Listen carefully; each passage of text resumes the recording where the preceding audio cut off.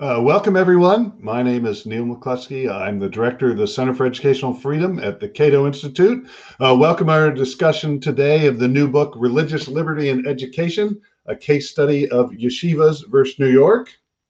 Now, the way we like to run the event, or at least I like to run the events, is I want to make this as much question and answer as possible. That means we take questions, comments, whatever it is you want to direct at the panel, and try and make most of the event about that. You can submit questions and comments on whatever platform you're on. There are all sorts of different ways to do it, depending on what platform you're watching us on. Certainly on Twitter and Facebook, you can use hashtag CatoCEF, that's CATOCEF, to get questions to me. And so I encourage you to think of questions, comments now, and submit them, and I get to as many as I possibly can. So that we can move this along as quickly as possible, because you want to get into the substance of it. I'm not going to go into the details of the bios of our terrific panel today. You can Google them. You can learn all you want about them on the internet. I'm just going to tell you quickly about who they are. And then I'm going to ask each one to answer just one question of mine to set up why this book exists, talk about their chapters, give you food for thought to generate your own questions and comments, and then we'll move on to those. So without further ado, first I'll be introducing Jason Bedrick. He's one of the co-editors of this book, along with J.P. Green and Matthew Lee. He's also a Cato adjunct scholar and director of policy at EdChoice. Second, we have Kevin Vallier. He's the associate professor of philosophy at Bowling Green State University, where he directs the program in philosophy, politics, economics, and law. And then we have Rita Kogandzin. She's the associate director of the program on constitutionalism and democracy, and a lecturer in the Department of Politics at the University of Virginia. So again, just a reminder, I'll be gathering questions and comments that you write, that you put into the whatever platform you're on. Just to start us off, I'm going to ask Jason first to tell us a little bit about the book very quickly. And then again, Kevin and Rita. And I'm going to ask them to, by name, because we don't want to have sort of a log jam of people answering questions and speaking all over each other, because we're on an online platform and that can happen more often. So it may seem a little unnatural, but that's going to keep everything flowing quickly so that we can move on to your questions and comments. And again, send those using hashtag CatoCEF. And so the first question I'm going to send to Jason. And Jason, what I'd like you to do, if you could, is just lay out why you wrote this book, maybe give us a little bit of background on the controversy in New York, and anything else you think we need to know about the book itself. Sure. Well, first, thank you so much for hosting this event. We think that this is a book that addresses some very real and important issues today.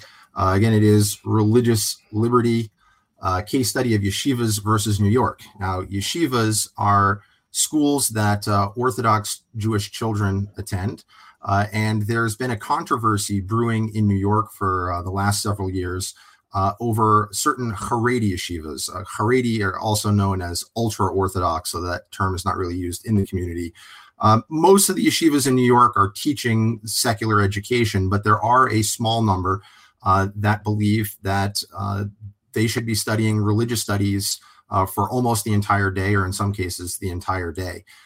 And so a number of years ago, for the last decade or so, there's been an organization called Young Advocates for Fair Education, which is mostly people who have grown up in the Haredi community and then left the community as adults, but believe that they didn't get a high quality secular education to which they believe they were entitled under the New York State's substantial equivalence law, which says that the education provided by private schools must be, quote, substantially equivalent, whatever that means, to what is provided in the public schools.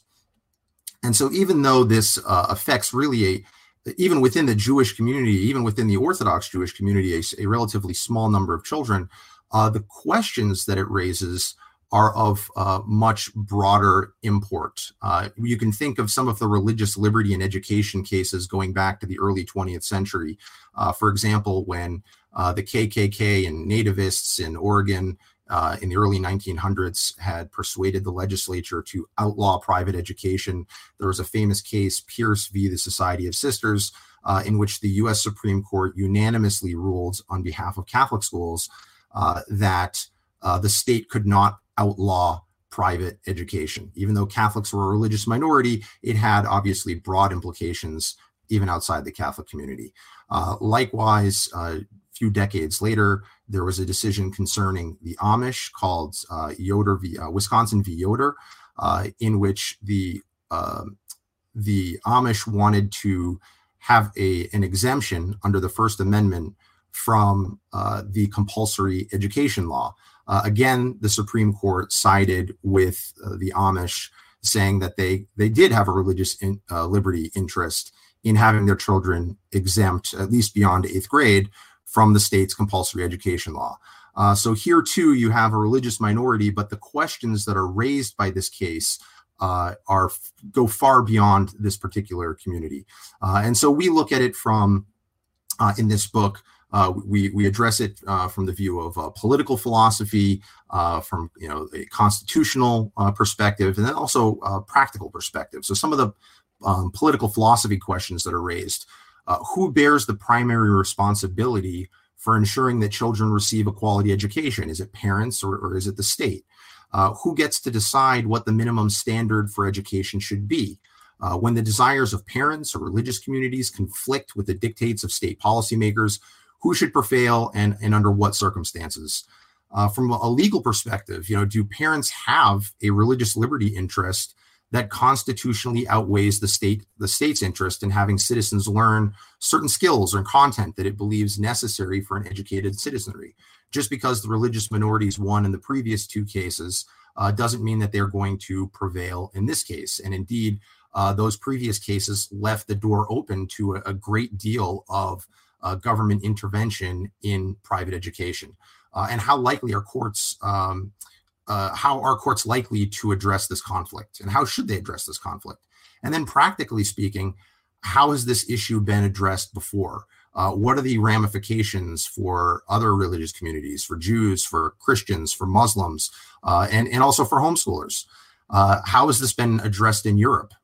And so that's what our book is organized around. We have a variety of academics, philosophers, historians, legal experts, school leaders, and education practitioners that address these questions in an organized fashion that we think our readers will help illuminate not only the particular questions of this case, but the ramifications for society at large.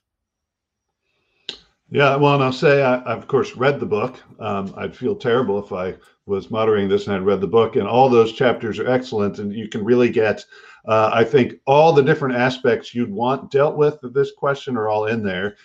Kevin, for you, I thought your chapter, I thought all the chapters were excellent, but you have sort of a systematic way of assessing when it may be appropriate for government to intervene in parental education decisions. Tell us a little bit about your chapter. Just let me say thanks for having me on, and I was really delighted when Jason invited me to be part of the volume. One of the cool things that happened was that I got the opportunity to study what the kids at these yeshivas are learning, and I was completely blown away by the quality of their education. I mean, in many cases, they're being introduced to, say, legal or historical ideas or facts that kids twice their age aren't learning. So initially, when I came into this case, I thought, oh, well, maybe these kids aren't getting good education, but actually it's quite extraordinary what they're doing.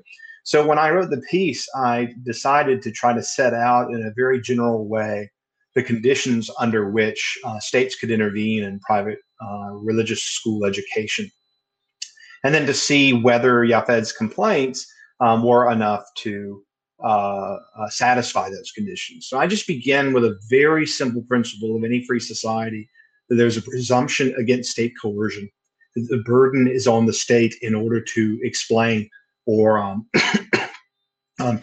justify its intervention. And that's just because coercion can be very damaging, traumatizing, it can harm, it can kill. And so there needs to be a good reason to intervene. In the case of intervening in schools, I sort of outlined three different conditions. First, generally, we defer to parents in educating their children, not only because we think they know best, but we oftentimes think that they have the right to educate their children, but those rights have limits. If, for instance, parents decide not to educate their children at all, we think the educational interest of children, their interest in being educated, outweighs the rights of parents, right? So if you just trapped your kids and taught them nothing for 10 years, that's not something parents have the right to do. So that would be a condition under which the state could intervene. And this is just in principle. I'm not saying this applies to this case. In fact, I'm saying the opposite. The intervention can't be excessively coercive or punitive. So what that means is that the government should use the least coercive means available in order to secure the educational interests of children, which again, we're trying to avoid coercion and violence where we can, if we're interested in having a free society.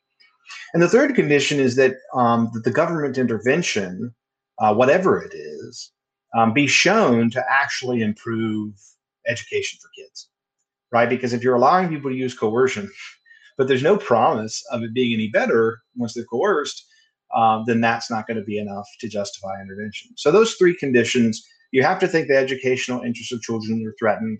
What's proposed has to be the minimal amount of coercion required, and you have to think that coercion is going to be enough to improve things. And I actually think in this particular situation, I found in my research that none of these conditions were met, in part because the evidence that was provided that these educational interests were threatened was much too thin.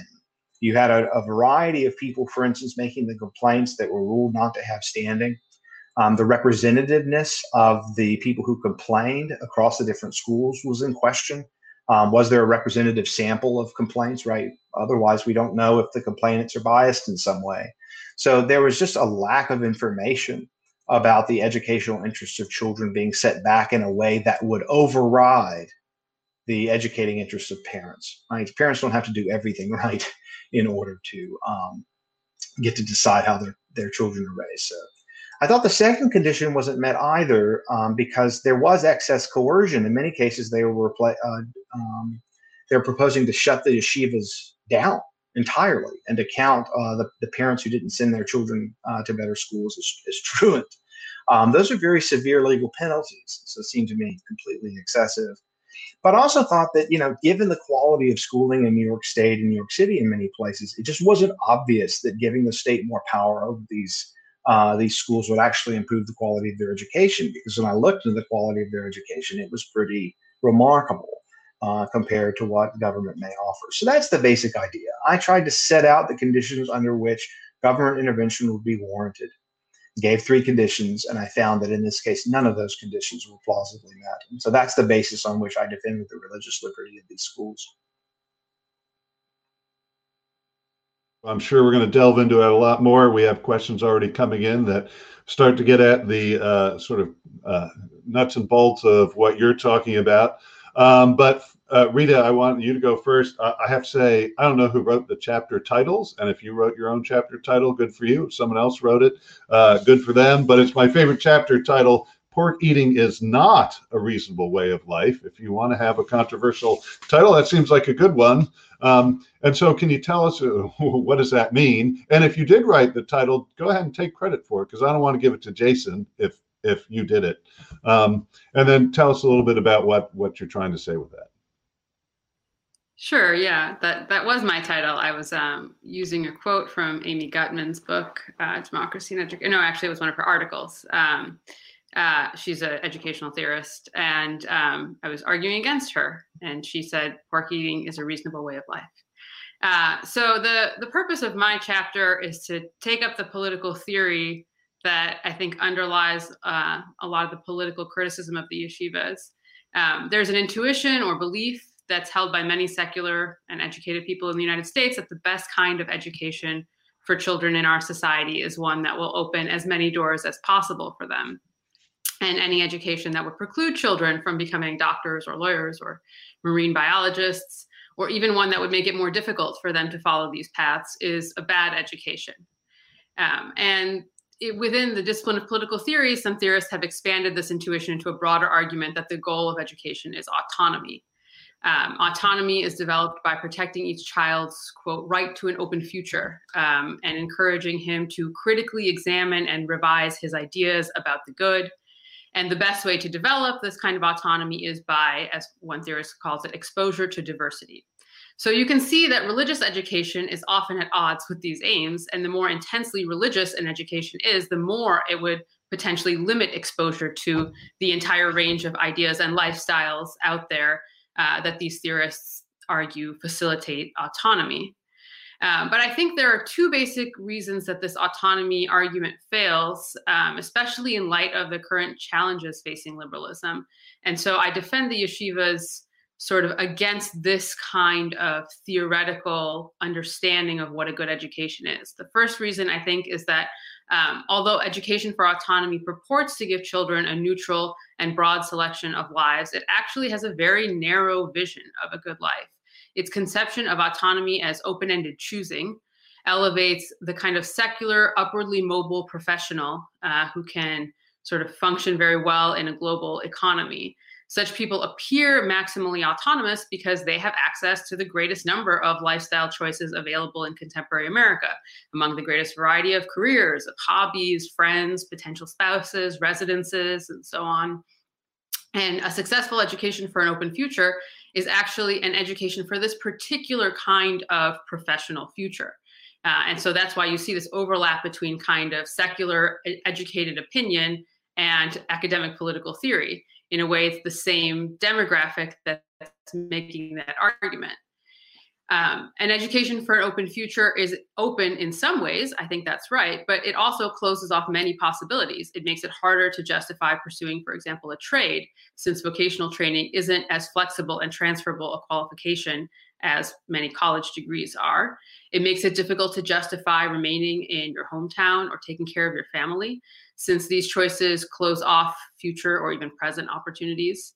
Ironically, it even makes it difficult to join a serious religious community like Orthodox Judaism, since without the requisite knowledge of the Hebrew language and the rituals that you would have gained during childhood, you would be unable to participate in that religion. So elevating autonomy means diminishing all kinds of good lives and choices that just don't prioritize freedom from obligation.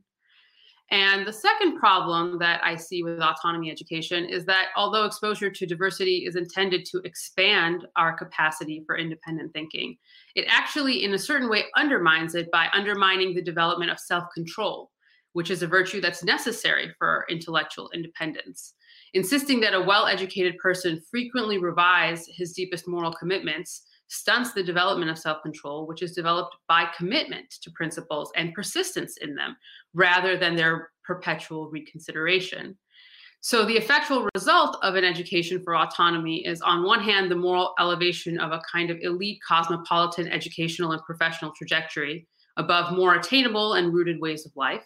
And on the other hand, it involves the deprioritization of the virtues of commitment and constancy and self-control in a regime that's most in need of extra support for these virtues. Hasidic education certainly doesn't prepare children for every career, but we have reasonable empirical evidence, I think, that it works for the Hasidic community, which has substantially lower rates of a lot of social pathologies that affect the non-religious lower class in the United States. The Hasidic community allows dissenters to exit. And even though that requires retraining for the secular world, as a lot of Yafed's complainants point out, just because it's not a cost-free exit doesn't mean that it's not a plausible option. And the point that I want to emphasize is that the other things that are overlooked by autonomy education have costs too, if you want to take them up later in your life. Becoming a Hasidic Jew, if you've received an education for autonomy, takes quite a bit of remedial education as well. So all educations are narrow and constraining in their own ways, but I think that in general, from the perspective of the country as a whole, pluralism is a better route. The more options we have in the United States for education, the better off we are. And so the quote about pork eating as a reasonable way of life Amy Gutman, who's one of these proponents of autonomy education, says parents certainly have a right to forbid their children to eat pork within their home, even though they also have a duty to allow their children to be exposed to the knowledge that eating pork is considered a reasonable way of life by many other people. And the argument that my chapter tries to make is that's not really an important knowledge that needs to be incorporated into education. Pork eating is not a reasonable way of life, if you want to consider what a reasonable way of life is. It's going to make me reconsider lots of my dietary decisions, but that's not really the topic right now. We have a lot of questions and comments that have come in. So I'm going to go to the first one that gets really to a fundamental question that you address. I don't know, it's in several chapters, so I can't say specifically whether it's in every chapter, but I think it's also been a pretty substantial part of the debate. And so unfortunately, the person, I don't have a name for who asked it, but they said, could it be argued that if the education is not substantially equivalent, you are not prepared for life outside of your community and then therefore become a ward of the state? Could that be argument enough for the state to intervene more? And I think that's a part of the overall YAFED discussion is, well, is there excessive or a lot of welfare use in the Hasidic Jewish community? And I just wanted to add one other thing about this that I know, Kevin, it seemed in your chapter you were grappling with, and I'm not sure whether you wrestled it to the ground or not. How much English should somebody in a school learn in order to be considered educated enough that the state should intervene? I'll go in sort of reverse order. I'll start with Rita, then Kevin, then Jason. So it's really kind of two questions. The one from the viewer is, if you become a ward of the state without substantially equivalent education, should it be imposed on you? And then I'm in particular interested in English as the language that you do or do not learn. So Rita, do you want to go first with that? Sure, I can give a brief answer. I think that Jason probably will have a more thorough answer on the question of English. But on the question of the wards of the state, I guess my question about the question is, how are you going to know in advance which child is going to become a ward of the state? There is welfare use among the Hasidic community, but there's also a lot of welfare use among the secular community in the United States. And a lot of public school graduates end up on welfare or using various, state services. And we can't know in advance who that's going to be when we think about it in terms of people who are not Hasidic. So should we say that all families who have children and are using state services, we need to more carefully monitor their children's education to ensure that they will not end up using the same social services? That would require a great deal of state intervention into family life and state supervision of child rearing. And I would imagine that most people would not be in favor of that for lower income and minority families in the United States. So I would assume that the same principle would apply for Hasidic families, that the fact that there are people in your community who are using social services should not put you under greater scrutiny by the state based on a kind of communal or associative likelihood of using social services.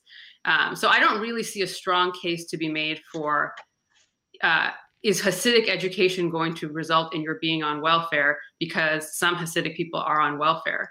Well, some public education products are also on welfare. In fact, probably the majority of welfare recipients received a public education.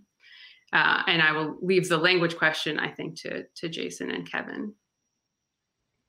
All right, Kevin, you want to go next? Sure. On the first point, I just completely agree with Rita. You have to make the comparative judgment, right? You have to say, well, okay, so many of these students may end up on welfare, but then other people might too. They may end up on welfare even if there's state intervention. Do we have any reason to think the state intervention is going to make them less dependent or more dependent? Where's the evidence for that? Where's the data? Can you show this in a clear way that would be enough to justify the kinds of interferences that would be necessary or that have been proposed? So I think that that's just one very clear point of agreement, is that there'd have to be quite a lot of monitoring in order to meet that condition. It would have to be applied pretty broadly. I mean, one example I use to illustrate this is, drug testing welfare recipients. A lot of people say, well, we need to make sure they're not on drugs or something like that. But then for a lot of, say, classical liberal folks who want to say, well, we don't want welfare to go to waste, but they're also worried about the drug war and the kinds of interference with personal liberty that involves. And so, on the one hand, you don't want waste. On the other hand, you just really don't want to be interfering with and monitoring people's lives constantly. And if you wanted to be consistent, you would have to do that not just for the Haredi children, but across the board. And that would be quite striking. So that's just to agree with Rita. The language question was actually one that was pretty difficult for me because I was learning the kind of language mastery that these students have. So oftentimes they have at least 2 languages.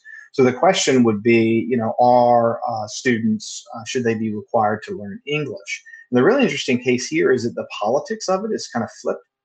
So on the one hand now, instead of the right being the ones who say, you have to learn English, you have to speak English, you have, in this case, it looks like someone on the left saying, no, you have to know English.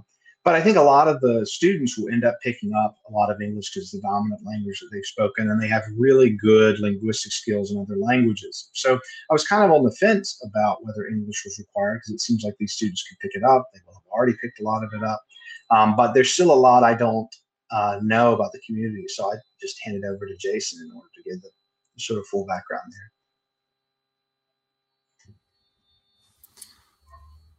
Yeah, I don't have that much more to add to what Rita and Kevin said. I would just, on the first question, it's interesting that people think of welfare usage or Medicare, Medicaid usage as being a ward of the state, but not public school usage.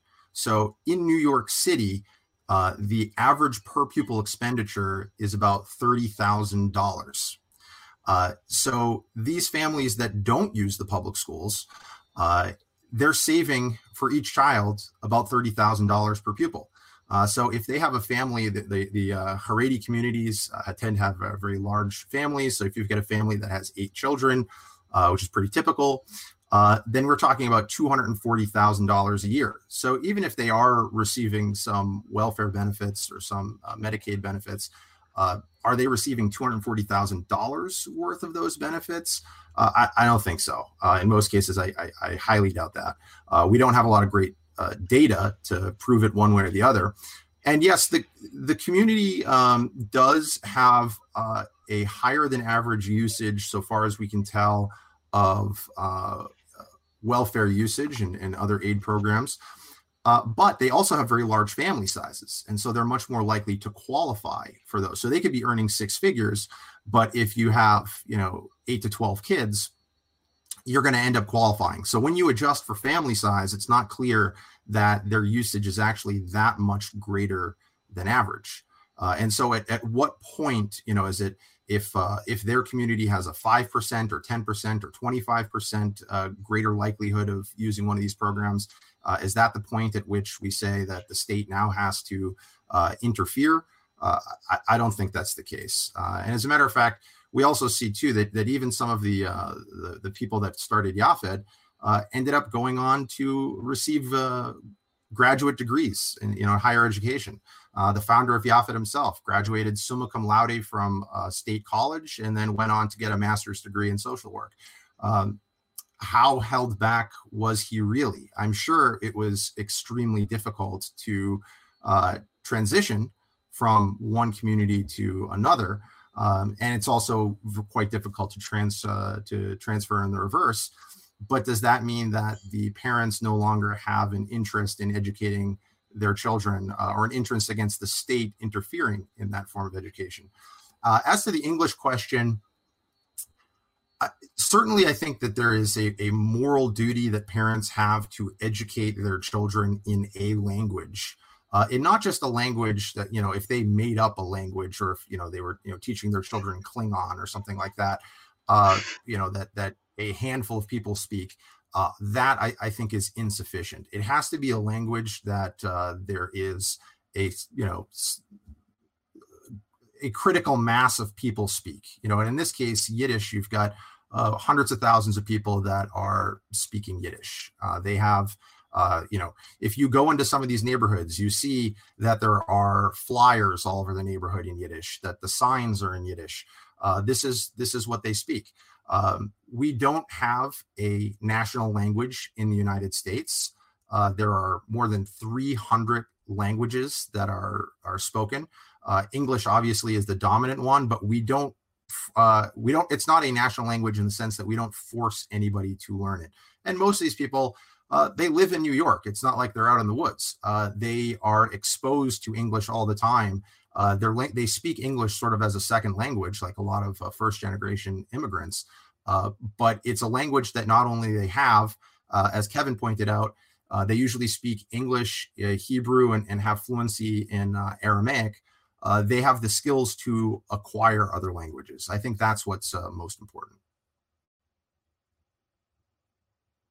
The Maturgaman on Twitter, he would like the panel to discuss the allegedly bigoted history of the substantially equivalent clause and whether or not that is relevant today. And I think, Jason, would you like to take that?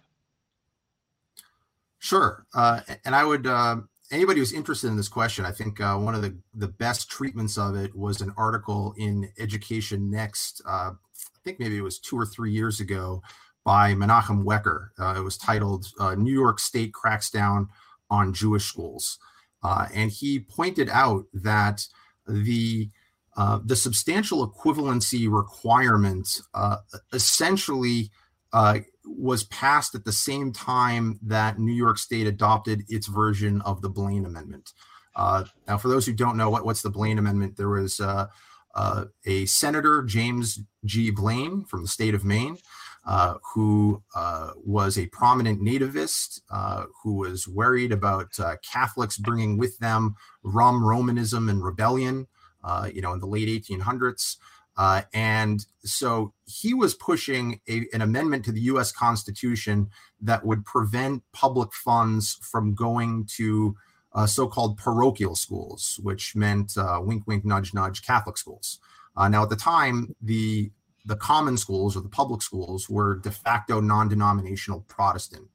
They taught the Protestant version of the Bible. They led students in non-denominational Protestant prayer. But obviously, this didn't work for Catholics and to a lesser extent Lutherans and many other religious, non-Christian religious groups like Jews and Muslims. So when some of those groups, particularly the Catholics, said, well, look, our tax dollars are funding your Protestant schools, we would like those tax dollars also to go to our Catholic schools. They said, oh, no, you have parochial schools. We have schools that are open to anybody, and you're, of course, welcome to send your children to our public schools, and we'll Protestantize them for you. That amendment failed at the federal level, but it was adopted in almost 40 states at the state level in the state constitution. And at the same time, they said, okay, you Catholics, you can have your own schools. We're not going to publicly fund them, but you can have them. But you have to teach something that is substantially equivalent to what's going on in the public schools. We don't want you to look too different than our Protestant common schools. So that's really where it came from. It's the law itself is rooted in anti-Catholic bigotry. Interestingly, it essentially lied dormant for about a century because the Catholics were actually eager to prove that they were teaching something that was substantially equivalent to the public schools. They just said, look, we're just like you, just, we have a Catholic flavor and you've got a Protestant flavor, but otherwise we're good citizens just like everybody else. It wasn't until much later when Protestants and now especially, some forms of Orthodox Jews said, no, we want something that is substantially different than what the public schools are offering. And now it raises all these sorts of interesting questions. Great. So I don't think anyone else want to add anything to that? If not, I've got lots of good questions that have come in. Unfortunately, several of them, I don't know the names of the people, so I can't give them credit for the good questions. But one of them asked for Kevin specifically, can you share more specifics about the remarkable education you witnessed in Hasidic yeshivas in New York? And they would like to know whether or not that extends beyond the term they used was Judaic. So I assume that means other yeshivas.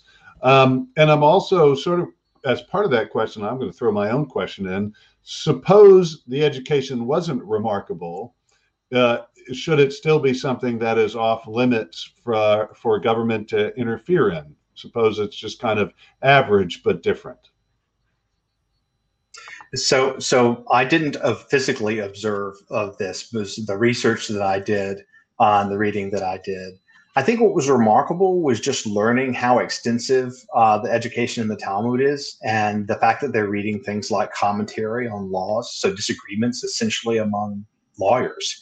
So a lot of the legal concepts that they would have to become familiar with was one of the things that really, really surprised me. But there's also, learning multiple languages, right? Learning a huge amount of history. So the Old Testament, as we Christians call it, just by itself is actually a very long series of books.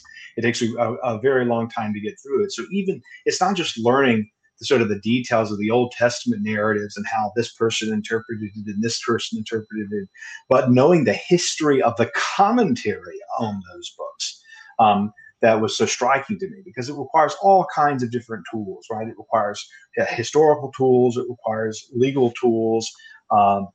So that was what impressed me about what I was able to look into. Now, of course, I think that is what we philosophers say a sufficient condition for there to not be intervention, given that the education is high quality. But it's not necessary, and so lower quality education is not necessarily going to be vulnerable to state intervention just because it isn't as impressive. As I say in the article, it still has to, satisfy the intervention would still have to satisfy the relevant conditions. If the education was lower quality, it may not do as much good for the children. But the thought would, it'd still have to be the case that the problems were so large that they outweighed the interests of parents, that the proposed punishments not be excessively coercive or punitive, and we'd have to show that the government could do a better job. And it's perfectly plausible that in lower quality educational environments, those conditions still are not met. Rita? Yeah. Well, I think, in terms of the question about observing the schools, a really good source on that is Moshe Kurkowski, who is a professor at Yeshiva University, who does sort of anthropological studies of yeshiva education, including the Haredi yeshivas that are controversial for what they teach. So anybody who is interested in that, I think he's a very good source for that. And then the question about, well, if it's not remarkable, should we still permit it? I think in all curricula, results are always more varied than intentions, right? So you have even excellent schools that are producing some pretty lackluster individuals. But I don't know that, you have to have a sort of 99% excellence rate in order to justify the kind of non-standard education that you're offering. I mean, in this case, we have 1,000-year-old educational tradition. So the fact that it has persisted that long, I think, is good reason to suggest that there's something really substantial behind it. And I think, you can get to the sort of floor, the question of the floor. What's the floor at which we say no, right? How low quality can the education be before we intervene and say, you can't give this? But I actually think that the best approach to thinking about that is through sort of the question of individual child abuse. I mean, that's sort of what people are getting at when they say this education is substandard. There's a legal question about substantial equivalence, but there seems to also be this moral question about, are these children essentially being abused by having these opportunities taken away from them, by being indoctrinated into some kind of minority religious sect? And I think the best way to approach that is through the civil understanding we have of abuse, where we investigate individual families and individual cases, and we apply a set of universal standards for what abuse consists in. And if you can't meet those standards, you can't simply say that just because I don't like your religion or I don't understand your religion, that constitutes abuse or a kind of deprivation and neglect that we need to intervene in systematically. Great. Okay, I have a couple. I have a comment and a question. Both come from AC. The first one said, why not invite YAFED founders or other yeshiva graduates who claim they were denied an education, I think, to this event? That's a good question. That is on me. I'm the one who put this together, and that would be actually a subject for, I think, a terrific future event. I really wanted to do an event that was focusing specifically on the content of this book, Religious Liberty and Education, a case study of yeshivas versus New York. But I think it is important that we have more events where we're sort of debating these issues with both sides represented. So that is a great idea for a future event.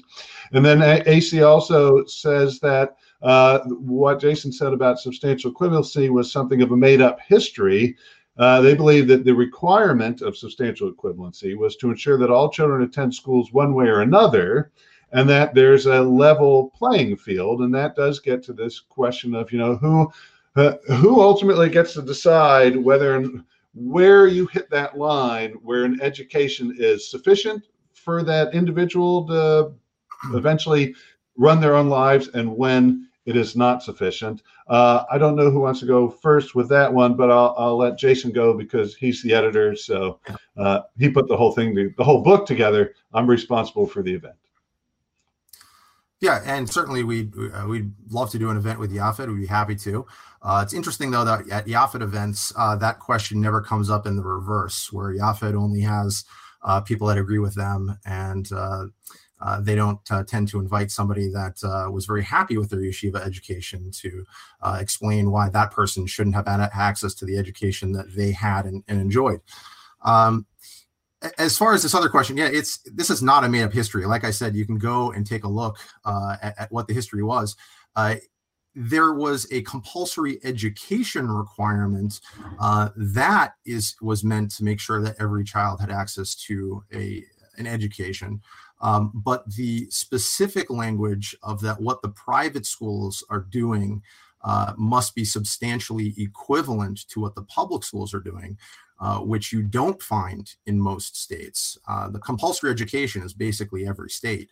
Substantial equivalence is not something that you find everywhere. That was specifically targeted at Catholics, but I would direct folks to look at not only Menachem Wecker's article on that, which I mentioned, and on Twitter somebody tweeted that out, but also some of the great work of Professor Charles Glenn, formerly of Boston University, and his work, The Myth of the Common School, which gets into great detail about all the anti-Catholic bigotry surrounding the Blaine Amendment, and even to a great extent the foundation of the common school system. Great. All right.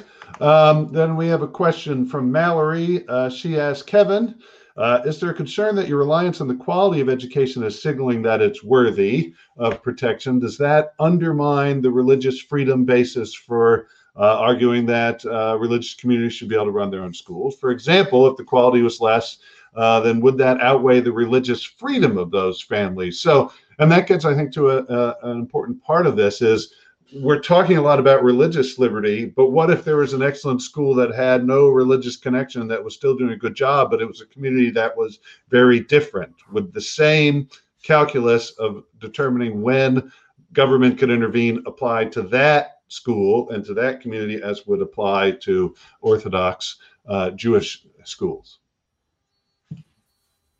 Yeah, I think the way that I approach this issue is that you have to balance two interests. The first are the educational interests of children, and then they're what I call the educating interests of parents, right? So we think generally we should default to what parents want to do as far as educational choices for their kids.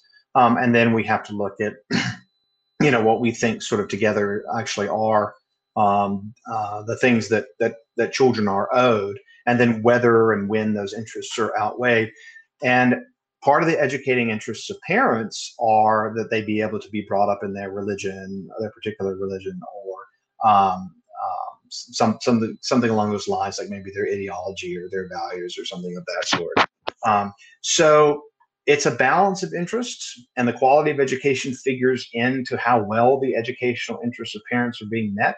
But when balancing interests, I think what you find in political philosophy is it's very difficult to do in a principled way. So I try to set out those criteria without being able to specify the precise point at which there's a trade-off. My argument in the article, because it was applied to this particular case, was just that once you put the point in that way, it was clear that the educating interests of parents and that the educational interests of children were substantially aligned. Once there wasn't even really a conflict between the two. So the kind of conflict that we're worried about between quality of education and religious freedom didn't even arise. But if there were such a conflict, then I think you have to go more case by case. It's hard to have a fully principled answer to that kind of question. Now, this is going to kind of flip things a little. If nobody wants to answer, that's fine, but I think it presents an interesting counterpoint to this.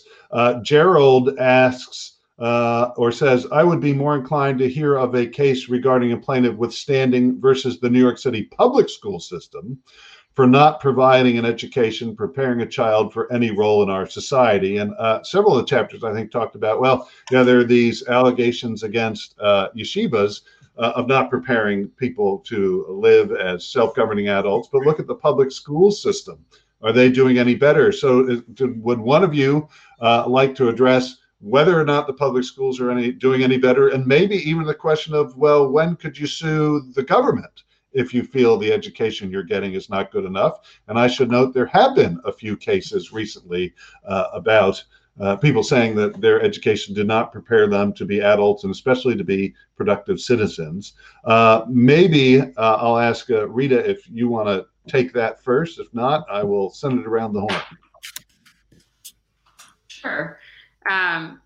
One could say of the substantial equivalence requirement, right? Substantially equivalent to what? To Stuyvesant, or to the average of New York City public schools, or to the worst performing New York City public schools? Because certainly it would seem that the results from Jewish yeshivas in the city of New York are likely to be, in fact, I think they empirically are better than the results of the worst performing New York City public schools.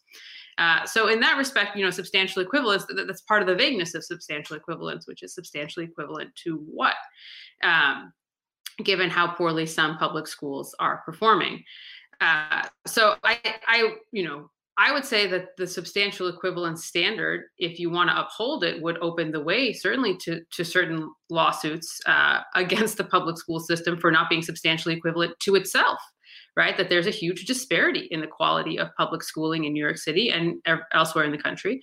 But that, to me, would seem to militate against substantial equivalence as a viable sort of legal standard, that's not the outcome we want. We don't want people suing for substantial equivalence to Stuyvesant, a universal substantial equivalent to Stuyvesant or something like that. But I think that's a very good point. And I think that's one of the problems also that comes up with this argument about welfare use, which is that, if the Hasidic community uses welfare at a high rate, shouldn't we in some way surveil and penalize them for that? But I think that would have to be a principle universally drawn. And then we would have to do the same thing to public school students, right? That most recipients of welfare are public school graduates. And so maybe we should be doing the same things to public school students. So I definitely think that this kind of approach to what the state's interest is in education and what the state's role in regulating education is can lead down a lot of problematic pathways. Great. AC weighs in again, says Yafed is an advocacy group. Asks, is Cato an advocacy group for yeshivas to maintain the status quo? I can't answer for Cato. I can only answer for myself. But again, I put this event together. The reason that we're having this event is because there's a new book, and this book isn't actually just about yeshivas. That is the jumping off point for a deeper discussion of when the state can intervene in any way in education. But I certainly agree that it would be great to have an event with Yafed, somebody from Yafed here, so maybe Jason, others, and feel free to reach out to me. I'm N. McCluskey at cato.org, cato.org, and I would be happy to host that. In fact, you can see that we often have events where we have lots of different views. In fact, not too long ago, we had an event that was related to this question, all about homeschoolers. And we had two speakers who were thought there should be a whole lot more regulation of homeschool. So I think we typically do a good job of trying to get multiple views. And we're not advocates, or I'm not an advocate in any way for yeshivas or anyone else, although I am an advocate for educational freedom. And connected to that brings us to our next question. And this moves beyond now just when a school can be regulated by the state without just for existing, basically, and whether or not it provides the education a child needs to become a self-governing adult.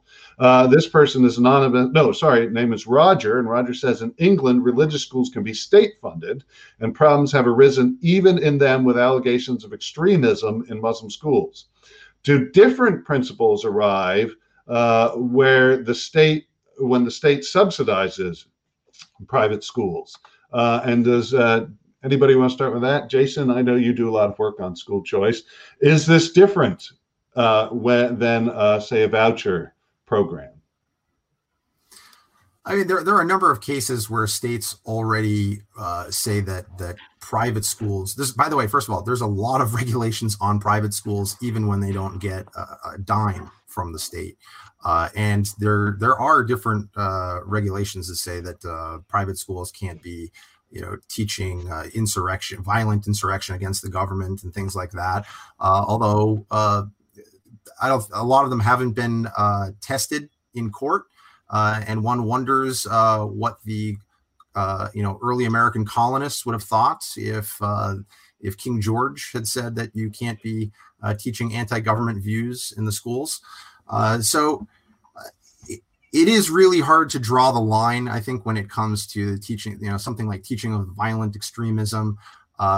Maybe the line has to be drawn somewhere, but I think we should always err on the side of freedom. And it doesn't seem that the United States or Britain even, which has a much higher percentage of the population is Muslim, actually have an issue where violent extremists are in any danger of actually, taking overthrowing the government. So I think as much as possible, we should err on the side of freedom. Great. All right. We got about 8 minutes left. And here's a question that comes from Mark. And this is one that I've had as I was reading the book. In particular, it actually may be most applicable to actually Berner's a chapter that talks about pluralism versus a common school approach versus a libertarian approach. But also, Kevin, you dealt with this about, well, is there some nucleus of subjects that all students should take? And so Mark asks, are there certain courses and standards that are so essential, for example, civics and media literacy, that the state must require proficiency that all citizens, so that all its citizens and consequently its communities are substantially fulfilled? How does that apply here, if at all? And in particular, my question related to that is, where do you draw the line, or how is the line drawn to say, well, everybody has to learn a certain amount of history? Where do you draw the line on what that history is before you get to the point where you were talking about controversial history that people simply disagree about? How do you make sure that people are actually required to learn, if you require something like that, something that everybody would agree on as being essential? I mean, I think that's precisely the way that you at least try to figure out what's essential, which you have to look at what different perspectives can converge upon, or from different perspectives agree is essential. And I think everyone will agree that reading, writing, and math are absolutely minimum essentials that I think the yeshivas are giving to their students in spades. Then we've raised the question about what kind of language use is essential. Does it have to be English? But I think everyone can agree that if you're fluent in reading and writing in one or two languages that are live and active, that's also a minimum standard. My own view is I would add, in terms of civics, that people know what their basic constitutional rights are as citizens. So, for instance, you can imagine religious communities that taught their children that they had no right to leave. when in fact they do have a constitutional right to leave at a certain age, or that they have certain other constitutional rights in terms of speech and freedom of religion. So I would add that as a minimum point for civics education. There are a lot of other things you might think are relevant too, but I think that's a very good place to begin. History, becomes more controversial, particularly in the case of a lot of religious schooling, where there's usually a pretty deep difference between the way people think about origins and what's taught in secular schools. So our last question, unfortunately, I don't have a name for the person who sent it, but this is an interesting question. They say, those who either leave Hasidic communities and pursue higher education successfully, or remain but are successful in business, or are otherwise self-sufficient, encounter serious obstacles and barriers. Their successes are despite where they come from and what they learned in yeshiva, not because of it. And that, I think, raises a good question of, well, where do you draw that line when the state should intervene of, well, you've been so handicapped you could never succeed, versus, well, you've got a lot of obstacles, but you can succeed. Jason? Yeah. Well, first I'd say, even if we were to assume that it's despite their upbringing that they're able to succeed, the fact is they're able to succeed. And so that really diminishes the argument that the government should be intervening, that it's such a huge obstacle that they can't. But I think actually it's a mistake to make that assumption. I think, and this is where I think a lot of the critics of yeshiva education, especially those actually that grew up with it, don't appreciate what they actually learned. They may be deficient in their view in terms of the content that they learned, but they actually learned a great deal of skills and habits of the heart that really do help them obtain a secular education and help them in life, help them in business, help them in other areas. I sort of experienced this from the reverse. I grew up in a very secular home. I went to public school for most of my life, Catholic high school, and it was only after college that I went to yeshiva and sort of had this culture shock where I had to, suddenly I'm learning texts in the original Hebrew and Aramaic, and there are all these, concepts that are entirely foreign to me that I had a lot of catching up to do. But when the students go through a yeshiva education, they learn how to start studying very early in the morning and study all the way till very late at night. They learn how to take a text that they're unfamiliar with, where there's a whole bunch of, let's say there's a legal argument with a bunch of different rabbis that are arguing over a certain issue. And then you've got the commentaries on that and commentaries on the commentaries. And so you may have one medieval commentator, Rashi, understands this dispute one way. Tosfos comes in and says, we understand it a different way. Then you have Rabbeinu Hananel or some other commentator come in and say, well, we understand it a third way. And so by the end, you started with 3 different opinions. And in the end, you've got 9 or 12 different opinions, right? So this ability to closely read a text, to analyze it, to approach the issue, study it from multiple different angles, to sit with a chavrusa, a study partner, and bat the ideas around back and forth until you have a really deep, rich understanding of the text before you move on. These are, study habits and ways of learning that these students acquire that do actually prepare them for life, that do actually prepare them. They can take these skills and habits and apply them in entirely different areas. I think actually those students, even if they haven't formally learned English or anything like that, or spent time with a science class, are actually much better prepared than the kid at the public school down the street who graduates 12th grade without being able to read the diploma that he is handed. So I think first you can't prove it one way or the other, but I think that there's a strong reason to believe it's actually not despite the education that they receive that they succeed in life, but actually because of it. We are now at 2:00. And so I want to thank all the panelists who joined us today. Again, the book right here is Religious Liberty and Education, a case study of yeshivas versus New York. And this video will be up for anybody to watch in perpetuity. So with that, I'll thank Jason for putting the book together and all the panelists and everyone for joining us. Thank you.